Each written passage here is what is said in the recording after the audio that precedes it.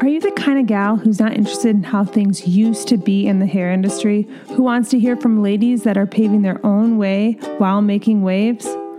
Well then, She Makes Waves is for you. I'm your host, Lindsay Mayuga, and join me as I interview and learn and get curious about other hairstylists I believe are living life on their own terms, defining what success means for them, and living lives in alignment with that. Let's dive in. All right, guys. So today I'm going to share some of my major takeaways from Brene Brown's latest book, Atlas of the Heart, Mapping Meaningful Connection and the Language of Human Experience. So I decided to actually give this to my besties this year for Christmas. It was a beautiful book, and I didn't get it for myself. I think I just know I'm in a season where like reading is kind of hard for me to do. So I decided to listen to it. So in listening to it, I've had some major takeaways, and I feel like everything that Brene Brown does is really awesome. But this book in particular, I found myself listening to it and being like, oh, I got to write that down. I got to write that down. So I thought I would share with you guys just some of the things from the book that as I listened, I thought, oh my gosh, I got to write that down.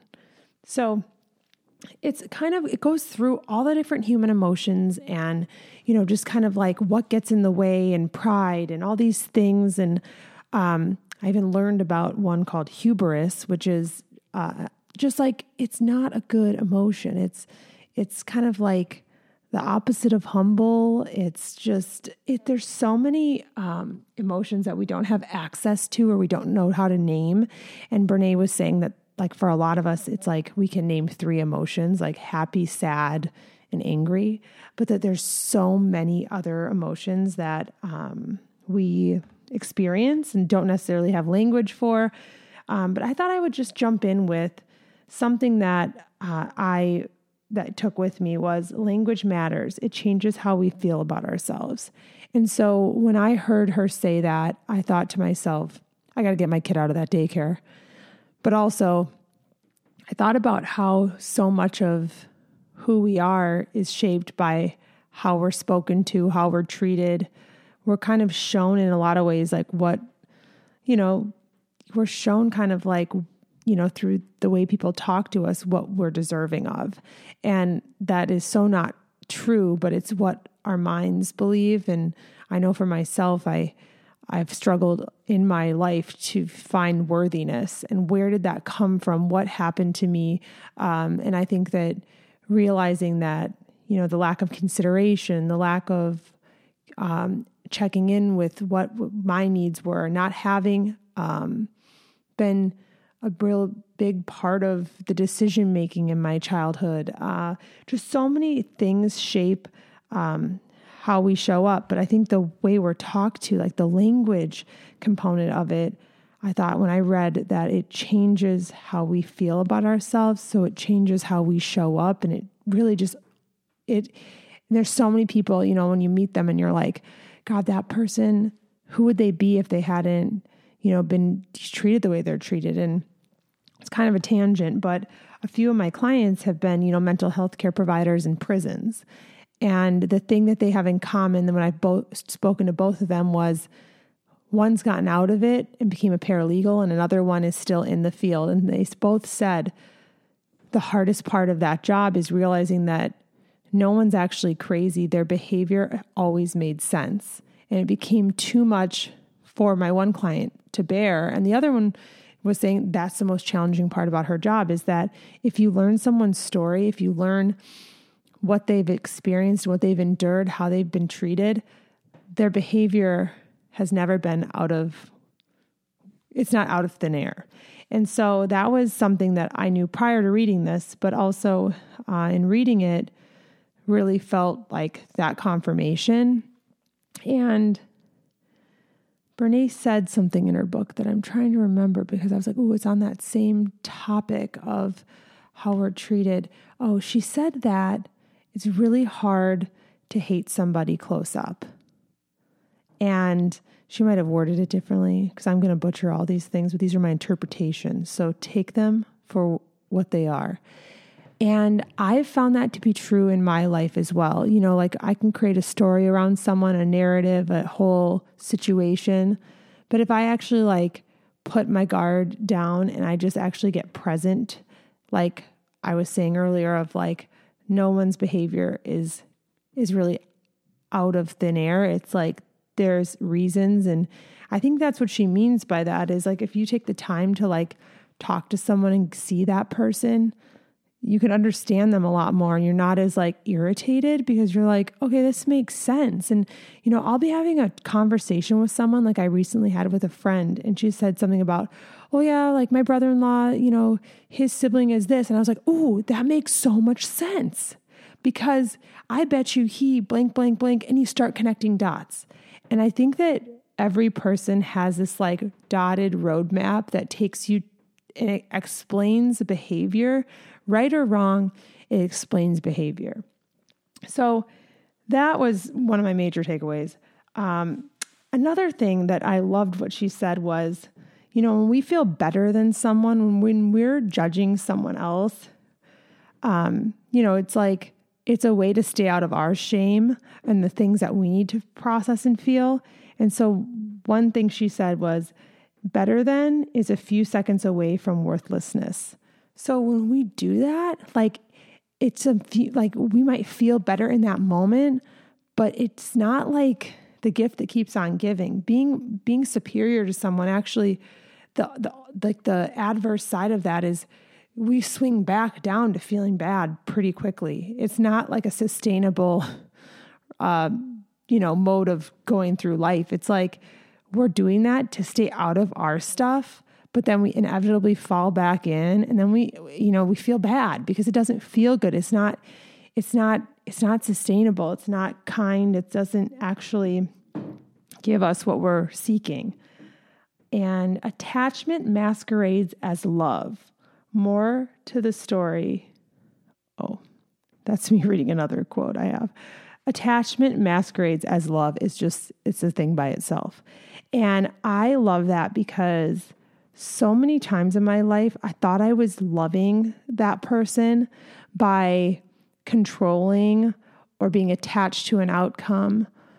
And I actually feel like it masquerades as love. It's not true love. Like, I think so many of us have been not really shown what real love is. And real love is, I love you regardless of what happens.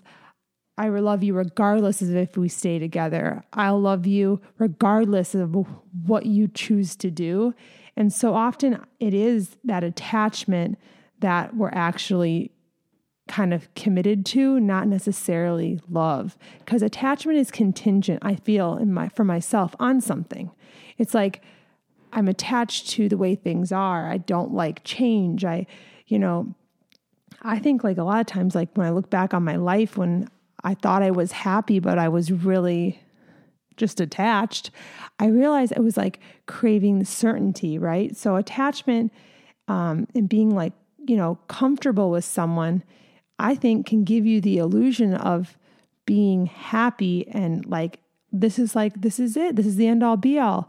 But it's actually a trick. It's a trick because attachment is, I don't know, it keeps us from having to feel bad. It keeps us safe and it doesn't make it real, So that one got me. I jumbled up my words there, but it got me.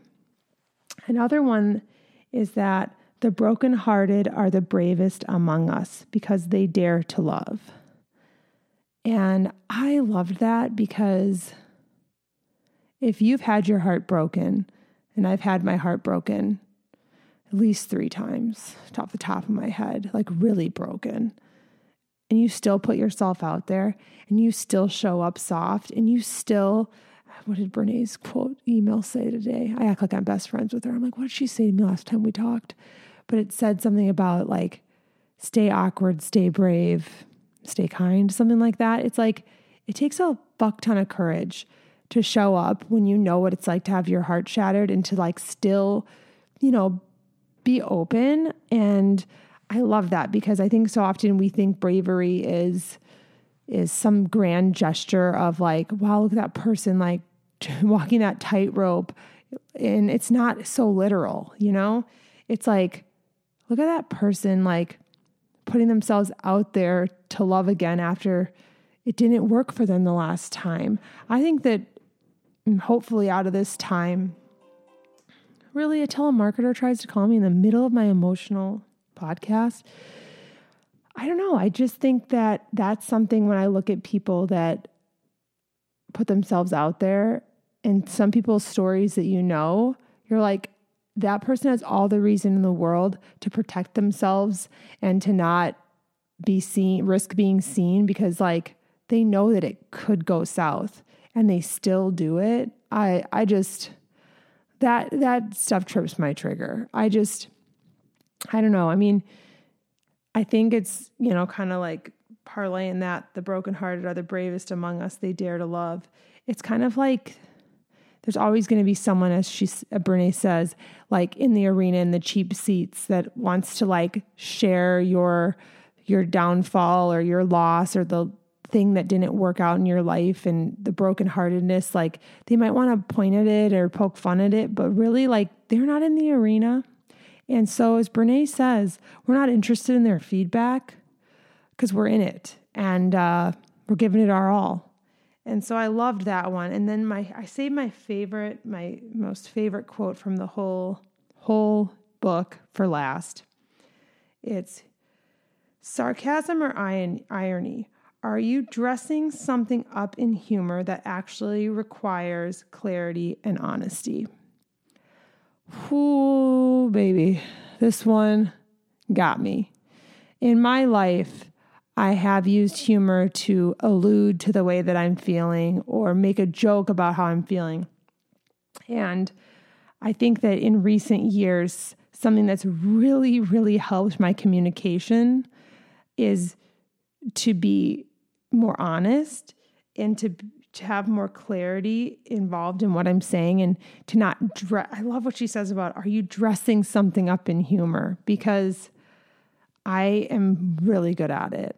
Like I'm really good at being like funny about things. And I think that it has been a gift, but it has also been something that has gotten in my way because I feel like sometimes I can be too self-deprecating, or, like the latest way that I do that is like, I'm really still grieving the loss of my beloved dog. And in a way to like be funny, I say things like, oh yeah, I've been filling out questionnaires for dogs and like, don't worry, like I'm not stable enough. No one's going to give me a dog. And all of that's true because I'm filling out these questionnaires and just writing stories about my Capone baloney in these questionnaires where they're asking like, where would you take your dog to the vet? Or where would you, and in an effort to be funny, I tell people like, yeah, I know, like it says like, what vet would you go to? And I say, well, Capone went here and then he went here and we figured out what was going on with him. And I write stories about him. And part of me, it's true, but I'm making a joke when I tell people like, yeah, I mean, I'm not stable enough to get a dog. And they're like, oh, but then when I really get past my funny joke, I say, yeah, I'm just still really sad. And it's funny because it's not funny. But what I mean to say is I'm dressing something up in humor instead of just saying I'm just still really sad. And it's not like a slam on myself. It's just, I'm just observing and noticing. And I actually had a friend point it out to me.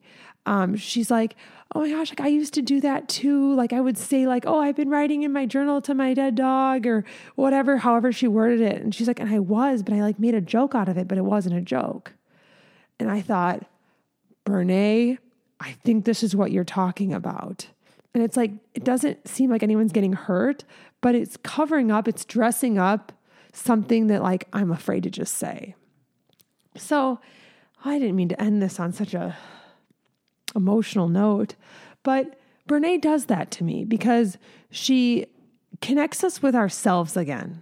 And I highly recommend this book. I hear that it's beautiful, like the illustrations in it. So if you're in the mindset of reading right now, pick it up because I think it's a really cool coffee table book, but it's also a book I want to kind of re-reference because connection and, being in connection with people is honestly, I think what we're all like, what makes the world go around, what makes our lives meaningful is the connections we have. So it's definitely a book worth getting. And yeah, those are my major takeaways. If you listen or read it and you have major takeaways, share them with me because I could only text while driving so much. Just kidding. I don't text and drive, but I was trying to write down everything I heard and it was hard to do. So please share it with me. Also, if you wouldn't mind rating and reviewing this podcast, it would mean the world to me because it gets in more ears if you write me a review. Have a wave making day and I will talk to you soon.